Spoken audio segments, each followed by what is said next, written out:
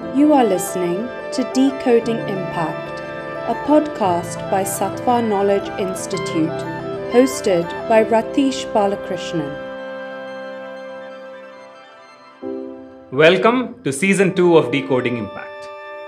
Every fortnight, we will engage leading thinkers and practitioners to understand what it takes to solve systemic problems at scale. For all the curious change makers committed to understanding the trade-offs and incentives to make this world a better place, this one's for you.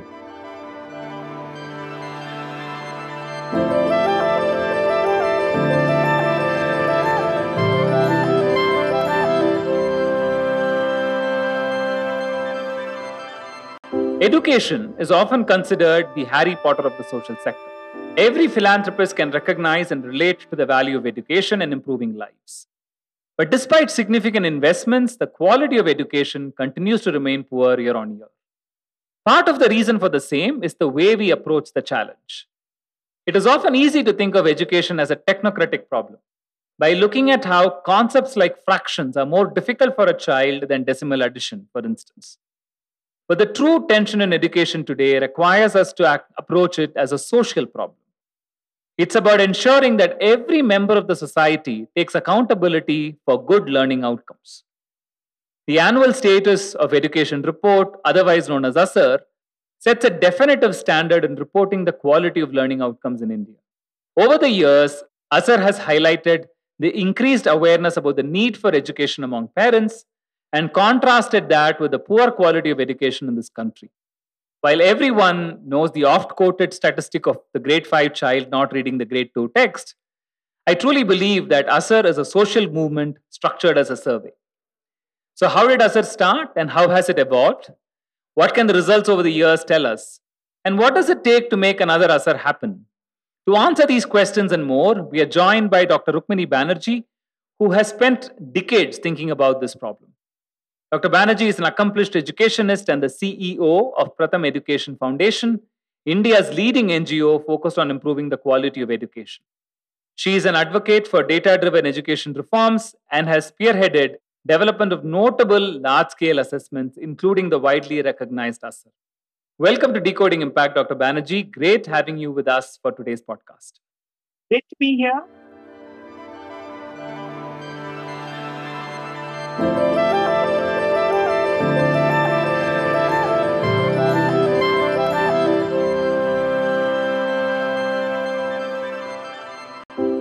Ma'am, I have been probably in a dozen meetings where people have said we should start the next ASER, and we should do the ASER for gender, we should be ASER for secondary education, etc. And for me, that is a sign of the impact that the report has had on the education and more largely the social impact landscape as probably being a cornerstone of what civil society has brought together as data and evidence that has influenced the entire sector. And today's conversation, ma'am, I wanted to not only talk about the 2022 report, which I definitely would like to touch upon, but really look at the evolution of ASER, because ASER, as we know it today, is not the ASER that started. And so throughout today's conversation, I thought we could divide it into three parts. One, of course, is to talk about the evolution, what has worked, why is it where it is today. Two, speak about the 2022 report itself. What are some of the key observations and insights? But also end with looking forward at a national level, where are we going with this conversation around the learning outcomes in the foundational level as well. But let's begin at the beginning. It will be great to hear from you the story of how did ASER start and what were the initial ideas and how has it evolved over the years? It's great. The older you get, the longer back you can go to tell stories. So, see, ASER, a lot of people think ASER started as a national assessment, and that's absolutely not the case. We were working, now let's see, almost 23, 24 years ago. After our first couple of years, which was largely in Bombay, a lot of our own focus was on how do you increase schooling, either from how kids can get into school. So if you had universal first standard, then you would have universal primary. So how do you get that transition to happen well? And also, how do you get children who were, who had been left out, either because parents had moved to Bombay or they never had a chance. So how do you get the left out children to come in? So we did a modification of the famous MB Foundation's bridge courses, but for an urban setting and so on. So largely preoccupied with how do you connect children to schooling. But as we were doing that, I think there was a sense in which that the visible problem, which is children out of school, it was getting solved, and there was a common understanding around that. But along with that, there was a restless and a kind of a little bit more fuzzy thought that the children who were already in weren't doing quite like you would want them to do. Teachers felt that they were not able to really transact the kinds of things that they were expected to do in class. And parents felt that children weren't gaining the value add that they should. So, the left out problem, let's say, was very clear, but the left behind problem was being felt, I would say. And we could feel that as well. We worked both in the community as well as in the schools in Mumbai at the time. And so it seemed necessary to kind of put some form or shape or understanding around that. My own belief is that because the left out problem was clearly understood, there could be a very wide spectrum of people, parents, policymakers, administrators, etc., to come together to solve it. So to solve any problem, you need to sort of see the problem, feel the problem, and articulate the problem that can then be addressed. So in our own work, we slowly began to see that perhaps the place to begin that was holding things up was if you couldn't read, you couldn't really do much else. You had also difficulty in math. So a basic reading and a basic math seemed to be prerequisites for moving ahead. But what do you mean by reading? I mean, people think of reading in many different ways. There are textbooks, there are other books, there are all kinds of things. We had been working in the Bombay Municipal Schools in a program called Bal Sakhi at the time, which was providing kind of a learning support to the children who were what at that time was called lagging behind. And we were doing that not just in Bombay, but in several other cities. And the first randomized control trial that JPAL did with us, I have almost a feeling that they did it before they were even called JPAL, was to look at the effectiveness of this program, learning support program in Baroda and in Bombay. And during the course of that, we realized that while we were working hard and children were making progress, the way we were assessing the children, which was like a normal test, a pen and paper test, wasn't quite giving us what we wanted. And the second is even with the tracking of children's progress that we could see, but there certainly was progress, but it wasn't at the level at which children needed to be if they wanted to really be on par at grade level. So a combination of these things led us to say, let's just do a Control-Alt-Delete. I don't know, these days nobody uses those. I don't know what to do to your computer when it crashes, but in those days at least we did a Control-Alt-Delete and said, let's just start again. Because we were frustrated that we were also kind of missing something somewhere. And so a bunch of people in Pratham, I think close to about 100 or more, started with fresh. And there was a combination of in-school children as well as out-of-school children, different languages. And we thought, let us try a month. And why a month? Just because a month is a useful unit of time. How if 100 people, 100 or more people, are doing these groups of children, we need some common vocabulary to talk to each other with, to say, and how do we articulate what we are doing? So the idea was, let's just look at where the children are today. And all these children we had decided were a little bit older, 8 or older, class 3 or older. And let's decide on where we want them to be. So the where we want them to be was very clear. They should be able to read a simple story and be able to engage with it, read it, talk about it, potentially, criticize it if necessary. But then working backwards, what are the steps? And so the first step was clear that you can't even recognize any letters. The next step was you can recognize letters, but you can't read words. Third step was you can read words, but you still can't deal with sentences. And so that's how these 4 or 5 steps emerged. We didn't move to a single sentence because we could see with the work that we were doing with the kids that a set of simple connected sentences is actually a lot easier to read than one single sentence, because kids get the hang of what it is about. And then they can do a little bit of guesswork and a little bit of decoding to put things together. So this now what is called the ASER tool actually emerged as a way of having a frame within which we could talk to each other. So that I could say that, Ratish, in your class, you had some, 10 kids at beginner and 5 kids at para and 6 kids at, word. And in my class, I had everybody either at beginner or letter. So our starting positions were different, but our goal was the same. We wanted at the end of this 1 month or whatever time period to have children reading a story with understanding. And that's how it started. And that's what held this whole experiment together. And we saw two things. One is that, children did make progress because we put aside everything else, our own preconceptions, and started at the level at which they were. And you can see that years later now, that whole approach is called teaching at the right level. According to us, there is no other level to teach at. You must teach at the level of the child. But there were some things that happened that we didn't expect. So this little ladder or little frame was for our own internal conversation. But that's how we began to talk to the parents, or in some cases when it was in school, to the teachers. And 2 or 3 things came out of that we hadn't thought of. One was from parents who'd say, what are you doing exactly? So we'd say, we are trying to take your child from wherever the child is now to the story level. And the story, even if parents couldn't read, if you read out the story, it was very obvious what a story, right? So the goal of the entire exercise was visible from the simple assessment tasks that we were doing. And the way to measure progress was also inbuilt, because you moved from letter to word, from word to para, from para to story. We could see how long it took whom to make these jumps. And interestingly, all the materials we used were like that. You played word games, you played alphabet games. For easy reading, you had little booklets with 4 lines, and then you had stories. So really the distinction between assessment and activities wasn't there, because this was all part of the same deal. And you were also able to connect to people outside to say what it is that you are doing, bring people onto this journey so they could follow your, along with it as well. Now, as we were doing this, and the logic of this assessment, the activity and the action sort of came together, was also a time when we began to work in rural areas. Now, at that time, largely everybody in Pratham had an urban background. And so when you moved in, and we could see that our own urban backgrounds were quite different. I, for example, am from Patna. I had worked in Bombay. So the Bombay setting and the Patna setting were quite different in terms of children, their composition, their starting level. But as we moved into rural areas, it was important that we should first understand what is the current context. So we began to use this simple tool. We had a similar one for math as well, to do what we were calling village report cards.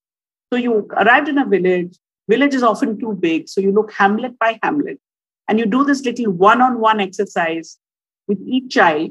And as soon as you began to do it in the community, a lot of people would say, what are you doing? Then you would explain. Then they'd say, oh, okay, I can help you. And so in a period of 2 or 3 days, along with a lot of help from the village, you were able to produce a village report card, which was really a census of schooling and learning, basic learning in the village. And then you would have a meeting, in the school or in the Panchayat Bhavan or wherever, where the whole village would come, where you would discuss this village report card and think about what should be done next. And, there, as you can imagine, a ton of stories around this. But the logic actually, it moved from our own assessment, activity, action, and that whole circle to a village level where that began to happen, because the village then gave volunteers to help to take this circle further. And at that point, the government, was a new government in place, talking about not just outlays, but outcomes. Madhav, one of our founders, was in the National Advisory Council, where I suppose some of this discussion happened. And so the idea that could this, whatever you call it, this circle of action be done at a national level, because it seemed very important, as it was with us or with the village. You need to understand the problem. You need to feel the problem. And then you need to be able to discuss the problem. And once you did that, a lot of solutions. So all this story, I would say, began around 2001. But it was only in 2005, after,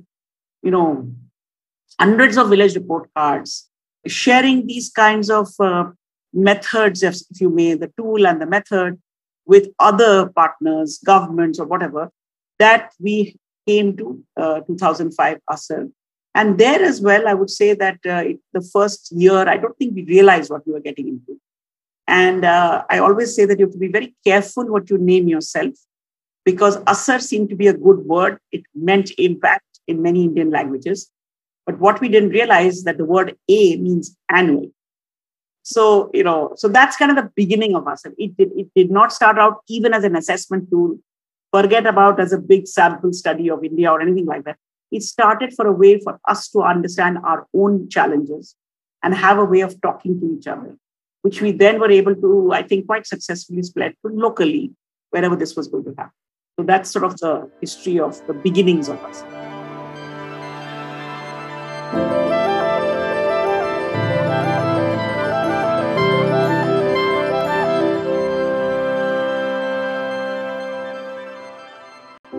I have a lot of questions. So I'm going to sort of place it one by one. You mentioned it's 2001 to 2005. That's about 20 years ago. Today, we are at a point where the conversation of learning outcome seems like something everybody's, if thinks is important, government thinks it's important, Nipun Bharat is there. We're also now saying, okay, what beyond learning outcomes? So there is that conversation that's evolving. How was the scene then? Like when you made this study and then you said, hey, learning outcomes are important, you did mention that the National Advisory Council was taking cognizance of it. But across states, given education is a state subject, was there this awareness that the problem is so huge or that the problem is so important for people to look at? Again, I always feel when you work on something for 20 years, you have the benefit of accrued value over years. It'll be great to see what was the scene then and how has it evolved in terms of the importance of the issue that is being discussed. No, so I would say that, the same year, 2005, the central, at that point it was called the Ministry of Human Resource Development, also commissioned a enrollment study, what the enrollment patterns were. And that was a urban and a rural study. ASER was rural.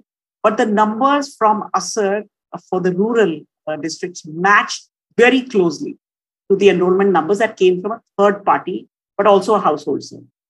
So at one level, there was that credibility that the numbers that were coming out were not, dramatically different. People had not thought about testing learning or whatever in that way.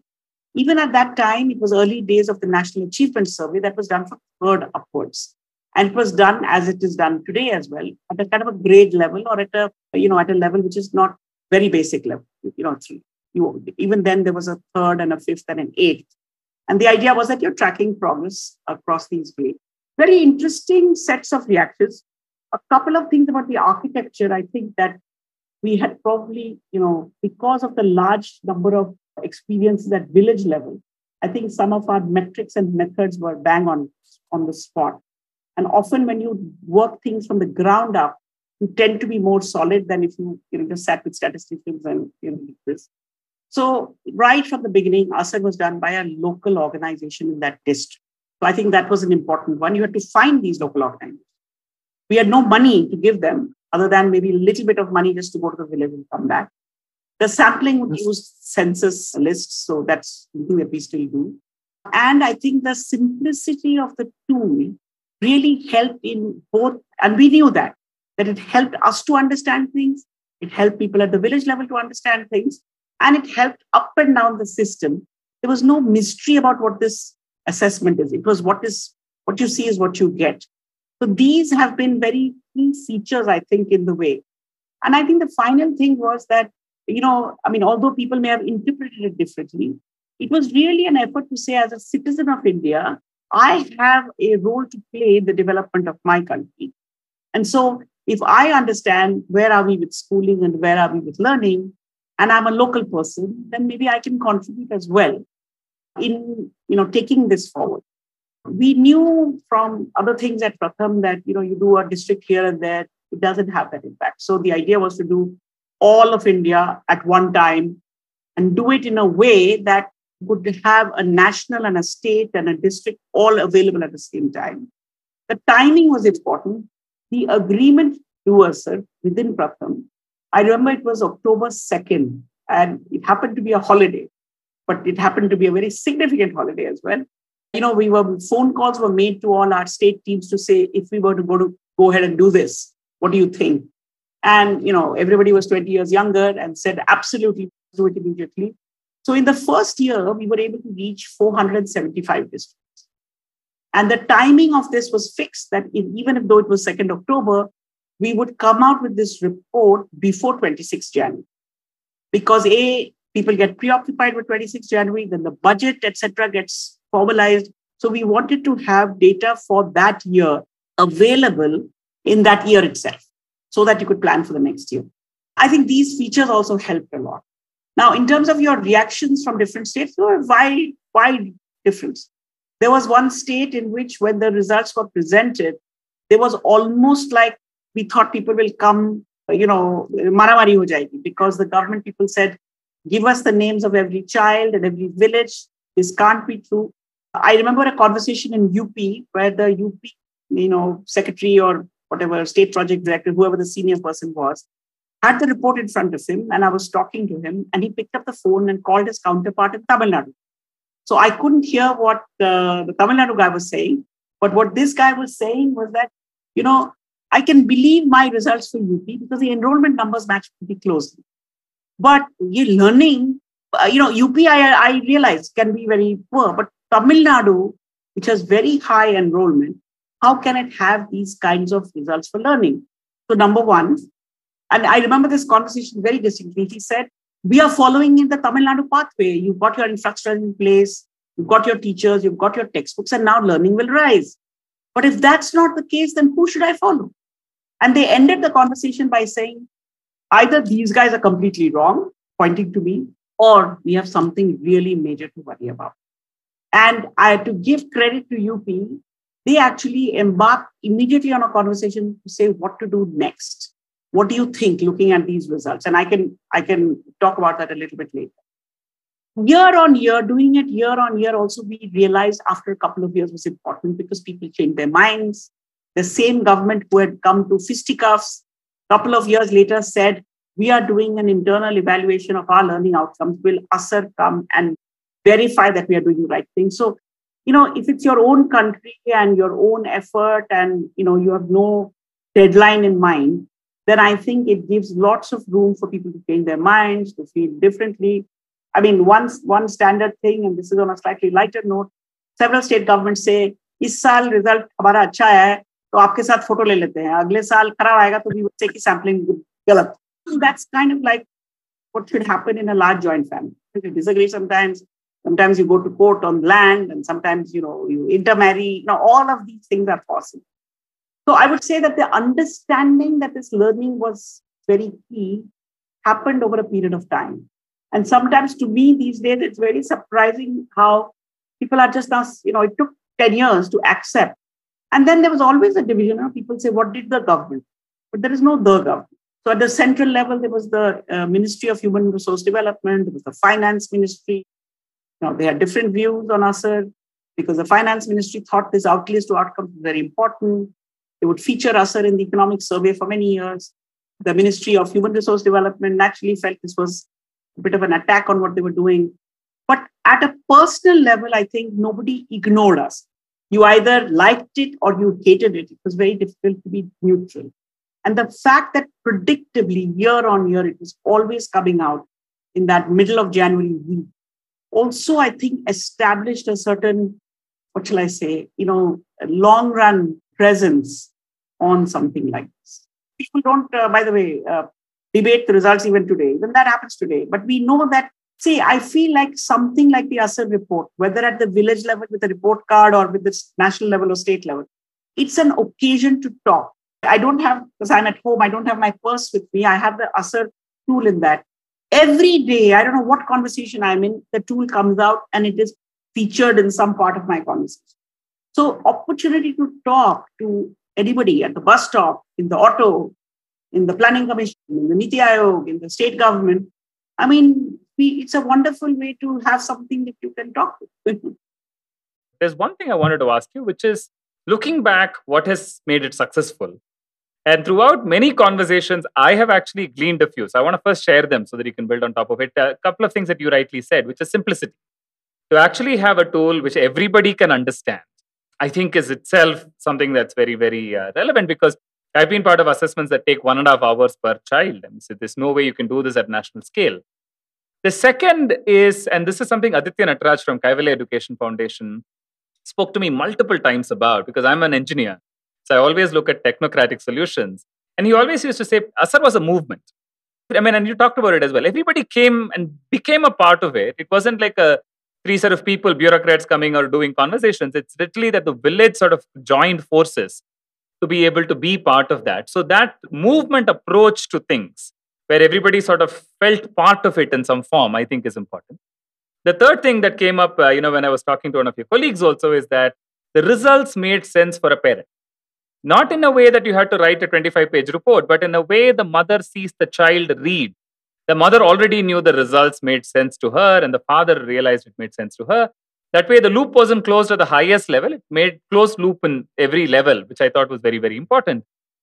And for the kind of results you've had, no one's questioned the rigor of ASER.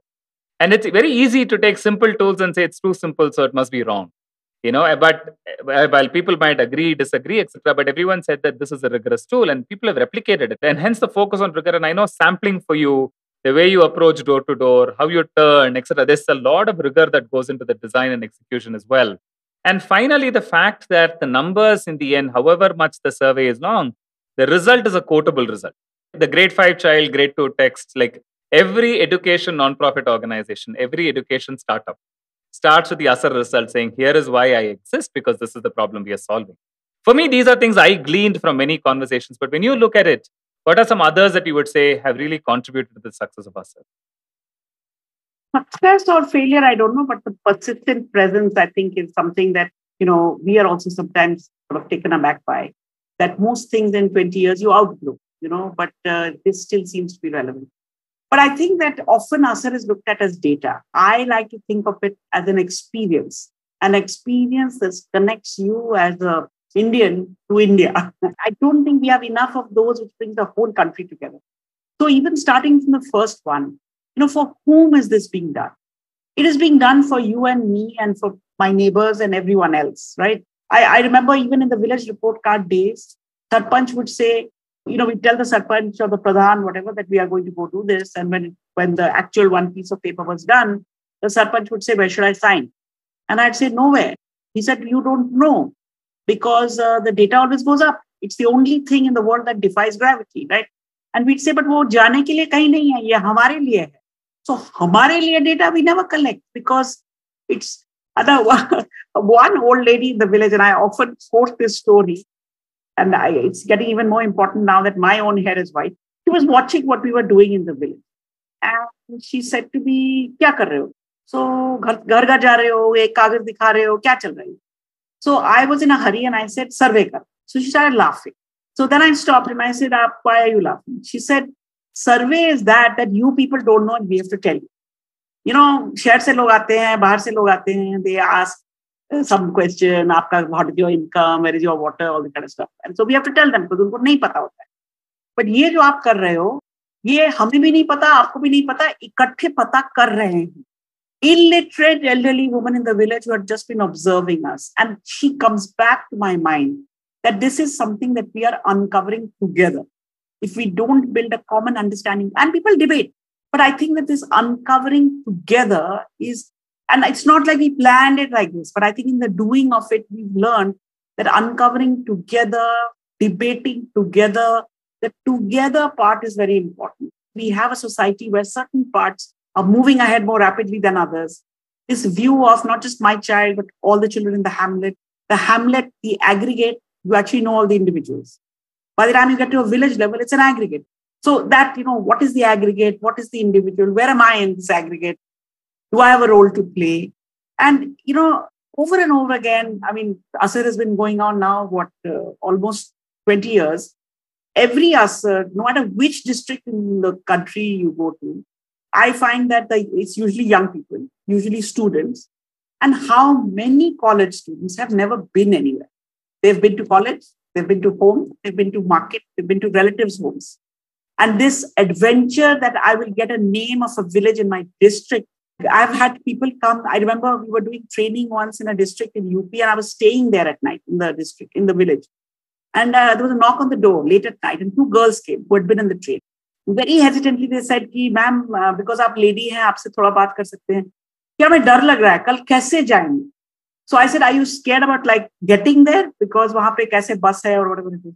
They said, नहीं, पहुंच तो जाएंगे. So we know how to go by bus and all. But अनजान लोगों से बात कैसे करें? So I said, you go home. By the way, अनजान लोग are easier. Family members are much more tough. You go home, take the most खड़ूस person in your family and do the test out. They came back the next night and said, full day की training उतनी useful नहीं थी जितनी last रात को आपने जो input दिया. Because this, I want to go out. I want to see my district. I want to see my country. I have no idea. So many times, in Kashmir or in the Northeast, kids will say, is India like this? Now, if this was an opportunity, instead of calling it ASER, if we called it See India, my own belief is at a young age, if you participate in productive experience that you do together, I really feel a lot of our problems would be lower because you would respect. You go into a village. It happens to me still. I get little butterflies in the morning. Then same thing as those two girls. कि अनजान लोगों से कैसे बात करेंगे, हमसे बात करेंगे कि नहीं, and all that. By the end of the day, there are people are saying, मेरे घर में चाय पियो, why you going away, stay the night, blah blah blah. This hamdardi, this feeling of hum hain, we are all pretty similar, is a very simple but a powerful feeling. And so I think these are some of the things that underlie ASER. Today, like this year, 2022 report was disseminated very widely. We made a big effort because it was after 4 years to do district level dissemination. The number of district officials, whether the collector or the district education officer, who in their college days had done ASER, was phenomenally high because it's that generational thing. So these are just my own favorite. And, everything is put up, it's open. So we have no idea actually how many people use the ASER tool. And we hope they use it as simply as we do and not complicated. But it's not ours. It is there for anyone to use.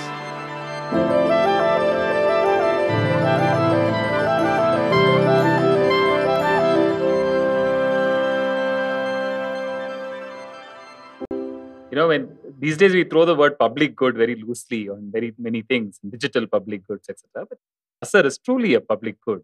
It's something that is created for, by the people. And I think that actually is a huge value. And I still find that remarkable. 2022, we reached out a lot. And I think I pressurized a lot of people. My own family around September doesn't take my phone calls, like 10 villages, whatever. But, again, it is the local level. Very often we've had petrol pump dealer who will say, iske liye petrol le. Or a printer who will say, print kar dete hain. So, and frankly, nobody funds it in money terms. But 30,000 people give their time. Monetize that would be huge, right?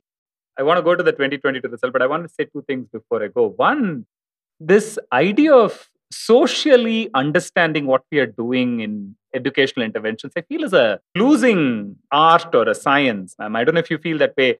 I think we're becoming a lot more technocratic about our interventions, but this ability to say, how do we bring everybody along? How do we get people to be part of the solution? I think is becoming, especially in education now, something that not many entrepreneurs who are coming in understand cognitively, understand instinctively as well. And I think, and so as people are listening to this, and I'm going to sort of push this to everybody I know, to say, how do we integrate this thinking? Because this, I often talk about this idea that Gandhiji really made Indian freedom struggle a participative movement. Not because we needed the people, but because then people became part of the solution. So, burn your clothes, take that salt, do that thing. Because then you're not listening to somebody sitting in Delhi telling you what is independence. You recognize that it is independence. And that changes the way you look at how you see yourself as part of the solution. Gandhiji is not incidental. The October 2 may have been a holiday in which we could have called people. We are very inspired by that simplicity of bringing people together. While the education reforms and all of this is becoming more technocratic and dashboards and metrics and, all kinds of things. This year, and I wanted to, and I hope whoever is listening will listen to this part more carefully. We took the ASER report and we looked at it, and we know that the country is focusing a big deal in a big way, education departments, consulting companies, people who are in teaching learning on the first 3 grades, foundational literacy numeracy. And my question also has been that is absolutely necessary and needs to be done. What about the other kids?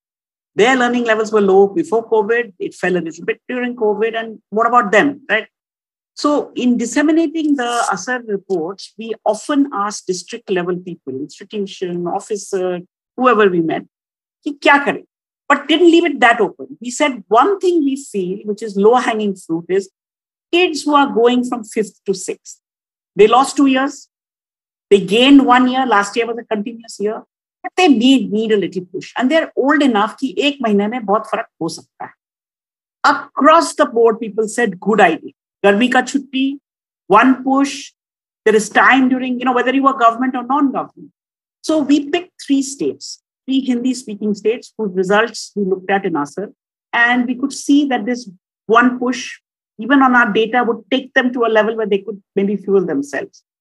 And we appealed widely to say, if you're 10th or above, can you help 10, 15 kids in your village? Today's count in UP is 110,000 volunteers. There's no money involved. Bihar is heading from, yesterday's number was 60 something thousand. Madhya Pradesh is 50 something thousand. And I think part of this is because part of this whole deal was that you also upload your, what you're doing on a portal, which may be taking more time. Even more interestingly, in two of these states, Bihar and Madhya Pradesh, the government has come on full swing. So a government supporting a voluntary movement, the government saying Jan Bhagidari Karo, we can understand. But in both cases, completely without egos coming in place, government saying, can we use our resources to bring people on board in Bihar? And I'm not saying this only because I think Bihar is the best state in the world, because I'm from there. The Skill Development Mission has come on board. Jivika, which is their big rural livelihoods mission, has come on board. The NCC has come on board. They have a Department of Mass Education, which has these, what they call Tola Sevak, Shiksha Sevak. Anybody and everybody has come on board to say, itna to hum kar hi sakte. And again, it's the simplicity. 1 month, children going from 5th to 6th. 6th mein jaake unko nahi lagna chahiye ki hum kamjor hain. It appeals to the goodness in you. And 1.5 hours a day for 1 month, almost anybody can give. I think we don't make these appeals enough. We make it complicated. We think things have to go through some very complex convergence process. Some processes converge if they make sense, So I am very energized. In fact, one of the reasons we are doing the podcast today is for the next 2 weeks, I'm going to be on the road. And when you ask young people, why are you doing this? And they often turn around and say, why not? Choti si cheez hai, itna to kar sakte hain. Because if you reach 10th, you're the success. So 10 aur bacche, half of them are your cousins. Unko madad karne mein, why not? One more thing, I think people like being part of big things. But I'm not like some outstanding teacher who's doing my own thing. Like me, there are 1 lakh others in UP. Does give a, feeling that I'm part of something big. But I'm doing my own thing, I think it is a significant report in the context of what has happened in the last few years, which is really one of the worst impacts that we have in education in terms of external disruption. And a lot of what we are seeing are explained as the impact of the pandemic, which it might be. There has been a significant loss in learning. Your number shows us that compared to even 2019, our numbers in the current report are worse. And 2 is people moving from private schools to public schools. It is seen as an economic reality and saying that they just couldn't pay the fees, and most private schools shut down because they are themselves not as financially sustainable. But it'll be great to get more color on some of these, both the loss of learning outcomes and the shift to government schools across the country. So I think the shift to government schools, we have to watch and wait and see. An economic barometer. And I've been reading with great interest, other studies that are coming out. For example, I think there was a paper that Raghuram Rajan wrote recently, which talked about luxury car sales are up, middle class sedan types are kind of steady, but the two-wheeler sales are down. Now, I think some of these are correlates of a slower recovery, perhaps in certain parts of our economy and so on. But I also think we should not underestimate what the government did during COVID. Because if you were in a government school, across the board, we did a couple of phone surveys in that period. Because we had our sampling frame from 2018, we collect phone numbers from families because we do cross-check and verification. So we had a 2018 sampling frame that we could go back to. I think government school kids got textbooks, which private school kids did not. They often got rations. They had teachers who were, still on payroll. So they had many teachers reached out and so on. So I would say that the combination of that plus a big push on FLN, which you can see in terms of materials, in terms of improvement. So it's not just a push. I think there maybe it's partly a pull as well, but we have to wait and see, to what extent this mirrors what kind of economic recovery, or is it really a school being able to, attract. Again, if I go back to UP is one of the states where learning did not fall. Why did it not fall? ASER does not have an answer. But a couple of years preceding, a lot of things had started happening in UP to shore up, physical infrastructure, some big catch-up efforts, various things. I think so. Whether it's a push or pull on enrollment, we'll have to wait and see. On the learning front, at some level, I think COVID was what the right word is. It gave the right opportunity to talk about learning when people paid attention. If you look at the 10-year, 15-year stretch, and if your eyesight is slightly bad and you see the 10-year graph from a distance, there is ups and downs, okay? And the COVID one is a slight down. So what people, I think, I don't know to what extent they accepted the situation, was very worrying before. COVID gave us an opportunity to talk about the COVID time, but also look back and say that we weren't doing that well earlier. Okay. And so, between 18 and 22, there are 3 periods. 18 to 20 when it was business as usual, 20 to almost 22 when business completely not as usual, and then maybe a couple of months, because last year we had long summer vacations because of the heat, when you kind of came back. So the 18 to 22 difference is a mixture of all of this. If you look at Chhattisgarh government commissioned an ASER in 21, and they asked us to double the sample size because they wanted district level estimate. In Chhattisgarh, you see 18 to 20, big drop, and 18 to 21, a big drop. 21 to 22, an increase, which is as large as the increase that they had managed to do in the 6 years previous. So again, because the tool is simple, because you can move fast, there is a lot of dynamism that is going on. Some of it you can't see unless there is availability of data. One thing about 2022 I want to say, and this is, I'm going to try this out on you and on your listeners. And if people don't agree, they should write back to you and you can tell me. If I look at grade 3, standard 3, last 10 years, from 2012 till 2022, by and large for India, and you can do the same for every state, by and large for India, and if I take the ASER's highest level in reading, story level, which is the second grade level text, and if I take subtraction, 2-digit subtraction with borrowing, which is again a second standard, by and large in standard 3, India has not gone beyond 30% in the last 10, which means that 70+% kids are left behind before you can, in the first 3 years of school, which is the loss of potential here you can imagine. And it's only that 30% or less that moves forward into the school system, for which we are all turning ourselves backwards, helping them to do their exams well, get them into college, blah, blah, blah. So that's the reality. So Nipun Bharat or FLN or whatever has to take this number, which after COVID has gone below 25, right? But it was already around 27. It's not like it was high anyway. We have to take it in the next 5 years to as close to 100 as we can. That's one thing. But if I look at this grade 3 a little bit more closely, the 2022 standard 3 does not look dramatically different from all the other standard 3s. But behind it, all the other standard 3s, 12, 14, 16, 18, had 3 years of schooling in school, being given by teachers and materials and whatnot. The 2022 standard 3 has had few months of school. They should have been in standard 2 in 21. And they should have been in class 1 in 20. They didn't have that. So that 25% is actually what family and community has done. And the previous 27% is what schools can do. Now, I may be being very simplistic, but if I put the two together, Nipun Bharat can be at 50%. We recognize that we are all players in the same game and we get our act together. We don't keep parents out. We welcome them in. And that's one of the things that COVID has put to everybody. Parents are a big force in this and they've shown that they can do it. So I feel like the 2022 results should be looked at for the younger children as parental contribution, community contribution, and older children as their own contribution or their sibling contribution. I have 4 very meta fundamental education questions for you after what you said. But I want to come to it later because I think the foundational literacy piece and the point you just made around how to make foundational literacy work, I think is an important point. So I want to take that a little further and then maybe close with those 4 meta questions. Even short answers from you would be great.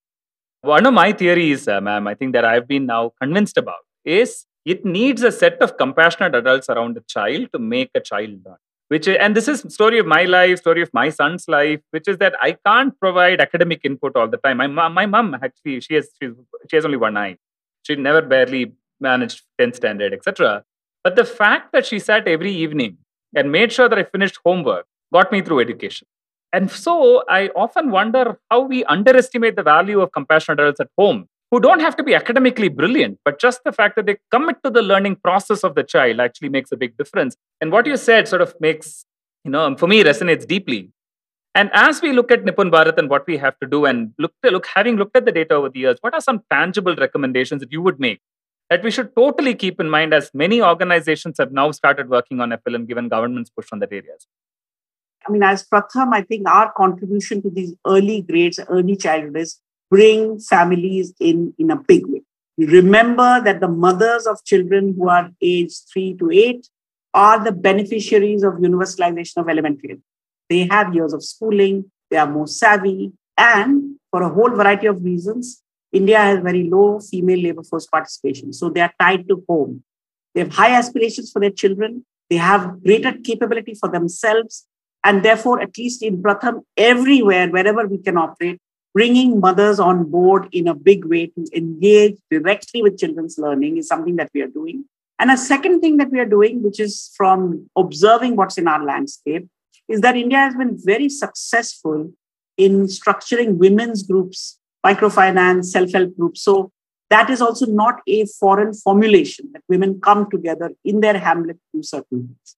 So I would say that these mothers groups and mothers engagement, and not because fathers are not important, but often fathers are away for weeks or months or even the day. That is certainly that, we must, and, I kind of even quantitatively, I feel like if you add what I was saying about grade 3, it can have a huge boost. The second thing is we should recognize that in the past 8 years, there has been slow progress. But if we need a huge, big jump, you have to do things completely different. Business as usual, better training, better material, it's not going to do. You have to think is what is the big jump?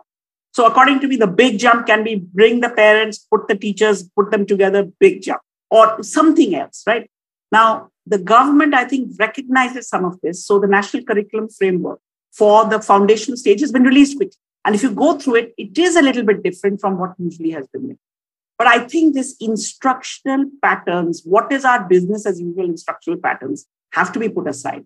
I was talking to a group of block level people in UP. UP is organizing, for example, they want 100 blocks to be Nipun blocks sooner than the others. They're giving a lot of extra emphasis to these block teams, team building, motivation, and so on. And I was talking to about 50, 60 of them last week. And I said that, frankly, the future of UP is in your hands. Because no matter what the frameworks are and what the materials are, they are hanging far up in the air. The teacher is a piece in all of this. She can't, unless every teacher becomes superbly enlightened and starts doing something totally different. But you have 20 schools, 15 schools under you. So and I said, even then it's very simple. And what I said is what I do myself. So I can't say to you to do something else that I don't do. Every class I go to, do I enjoy being with kids? Do I learn something from them? Do I take that learning into the next class? Because kids can tell you a lot if you watch them closely. And so if you enjoy kids, if you see that the kids that you're interacting with are making progress, UP is all set. It doesn't matter what is on the dashboard or what is not on the dashboard. Okay. This is what the entire interaction with children on learning in the classroom has to be different. Everyone has to feel that there is a different air and we are on a different path. And so, in some ways, I feel like I hope that this realizes, and that's what the techno-managerial approach worries me, because it's a very top-down approach. Take my 356-page manual and please do every day properly. Well, no, because my every day is all hodgepodge, Tell me a goal that I have to reach in a month or in a fortnight. And if I can't do it, help me. Launching these things, I don't see your numbers on the dashboard. Well, too bad. I was busy with the kids. I think you need and I feel like Manish Sisodia in his book, I hope he's writing a second book. But one of the things he says is that, shiksha ka manvikaran ki zarurat. You need to humanize the whole thing. Kids are human beings. They want to feel that they are making progress.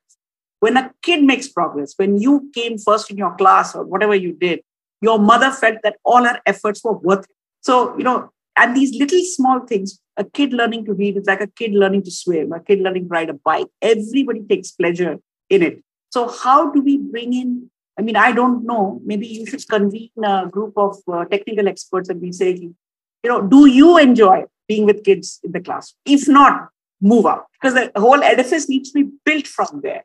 And, at that age, it's so easy to have fun. It's much more difficult in ninth standard to have fun because now you have calculus and this, that, and the other hanging over your head. Here, it's words and letters and stories and numbers, and they can fall from the sky. And it is the funnest age of all.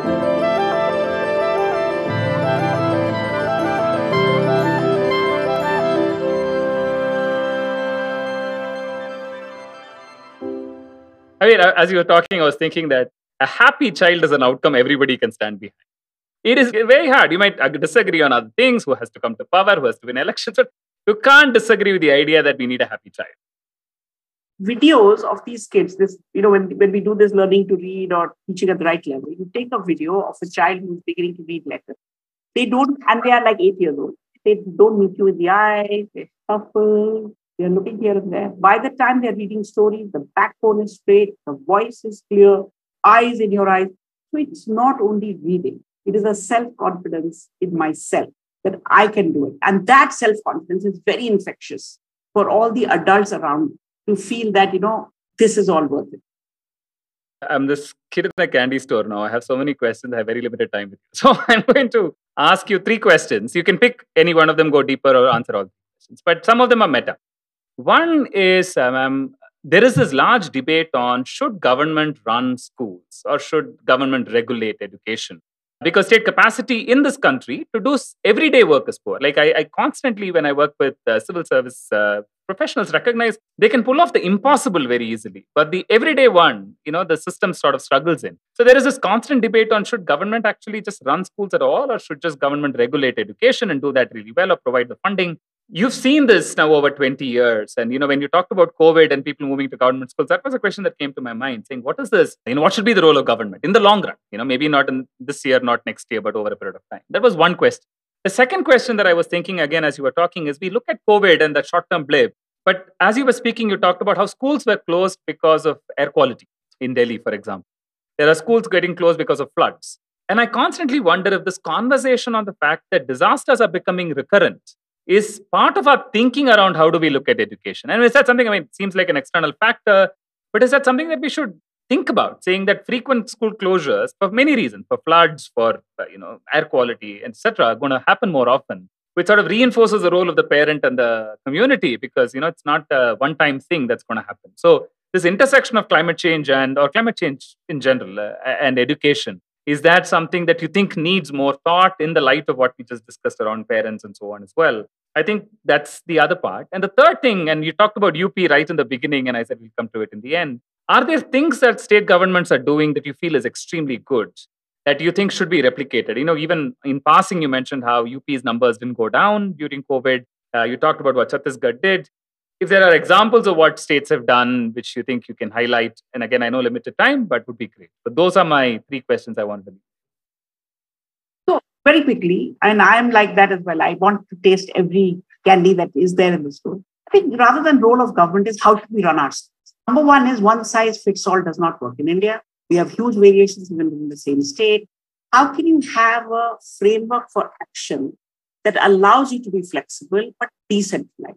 Why is there a distrust of decentralizing? Maybe decentralizing to a district level or block, I don't know. But some level at which if you give a goal and give an achievable goal, provide the resources, let people lose and have some kind of a way in which progress can be tracked in a constructive way.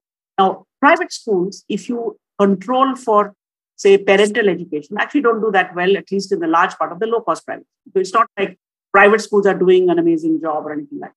It's what does it take to run schools that can achieve goals? What kind of support is needed? What kind of, I think that is the critical thing to figure out. And, you come across younger and very energetic district level people. And if you were to say, don't try this for all 600, 700 districts, say 100 districts, go for it. Let's learn. I think we could learn. Disasters or school closures. People are now fixated on climate change and, floods and so on. We have some very predictable education disasters. Elections is one. Census is another one. These can be planned. These keep schools closed or keep schools at half-mast for an extended period of time.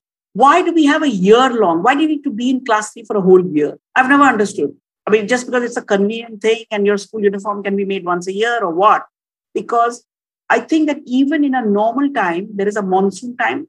July to October, where often very heavy rain or floods happen. So Assam should not plan to achieve too much in that period because no floods.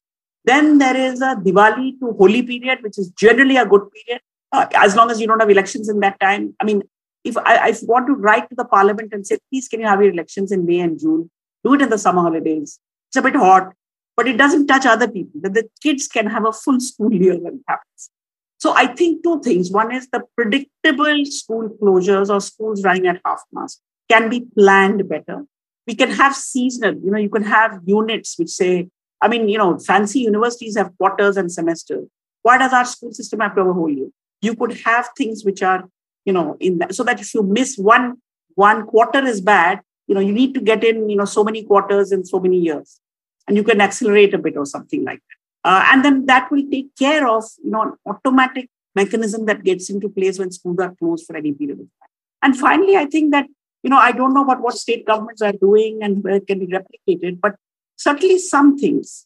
For example, I think that this real welcoming of volunteers to help, more people need to try it. And more people need to try it in a way that, for example, in Bihar, panchayats are taking charge and saying, "Bacche to hamare hain, school to hamara hai." You don't give other people an opportunity to say, "Come on board," right? And it can't all be done through committees and, whatever, task forces. Maharashtra, for example, and I'm quoting the example which I know because we have some work with them. There may be others which I don't know because we're not working with them, has taken this mothers business on full blown. Every government school in Maharashtra has mothers groups by Hamlet who do a whole period in the summer of school readiness. There are 2 melas organized by the government, but run by the mothers, to say that by the time my child enters school after the summer holidays, my child will be ready along a whole breadth of skills. And activities for those are being practiced. And through the year, these mothers groups are kept connected through, virtual means, real means, whatever it means. So I think there are these things, but you need to look at the effectiveness. I may have a great idea and I may be trying it out, but I also need to have something that says, is it going according to what I want? Because engagement can be very heady. Engagement leading to impact of all kinds, but including of the children's learning kind, needs to be looked at closely, but in a simple way that can be shared and discussed and moved. You move on. I have so many more things I want to ask. I want to talk to you about social emotional learning. I want to talk to you about technology in enabling parents. But ma'am, thank you so much. I think I always worry about reports because they abstract real people to numbers. And then it becomes a statistic and the statistics becomes inhuman. And that sort of gets dehumanized as it gets bandied about everywhere. But in today's conversation, we made it about the child at the center. I mean, for me, this image, and again, as a parent, it's very hard to not have that. The image of a happy child at the center of everything we do, the child that is sitting erect and meeting you in the eye. That's the image around which so many people can come together. I often get asked why, despite so much money being spent on education is the Harry Potter of the social sector. Everybody loves it. Everybody puts money in it. Why don't we get outcomes? And exactly today, what all we discussed, which is, can we decentralize? Move it closer to the context rather than put a one-size-fits-all model. Can we evoke constructive action from different parts of the community? Can we create more owners who own the problem than just a few people sitting in Delhi? Can we get mothers involved? Can we make sure that they recognize the value of education they are getting? And all of these are super, principles for us to approach this. It's been a super valuable conversation. I really hope every entrepreneur and a budding entrepreneur who's thinking about education is actually listening to this conversation. Because I think the point is, education is not a technical problem, it's a social problem. And I think that was extremely important for us to cover. Again, I know you're very busy. Thank you so much for making the time. It was such a pleasure talking to you. No, I'm not that busy. Hope to meet you again. Thank you, ma'am. Thank you so much.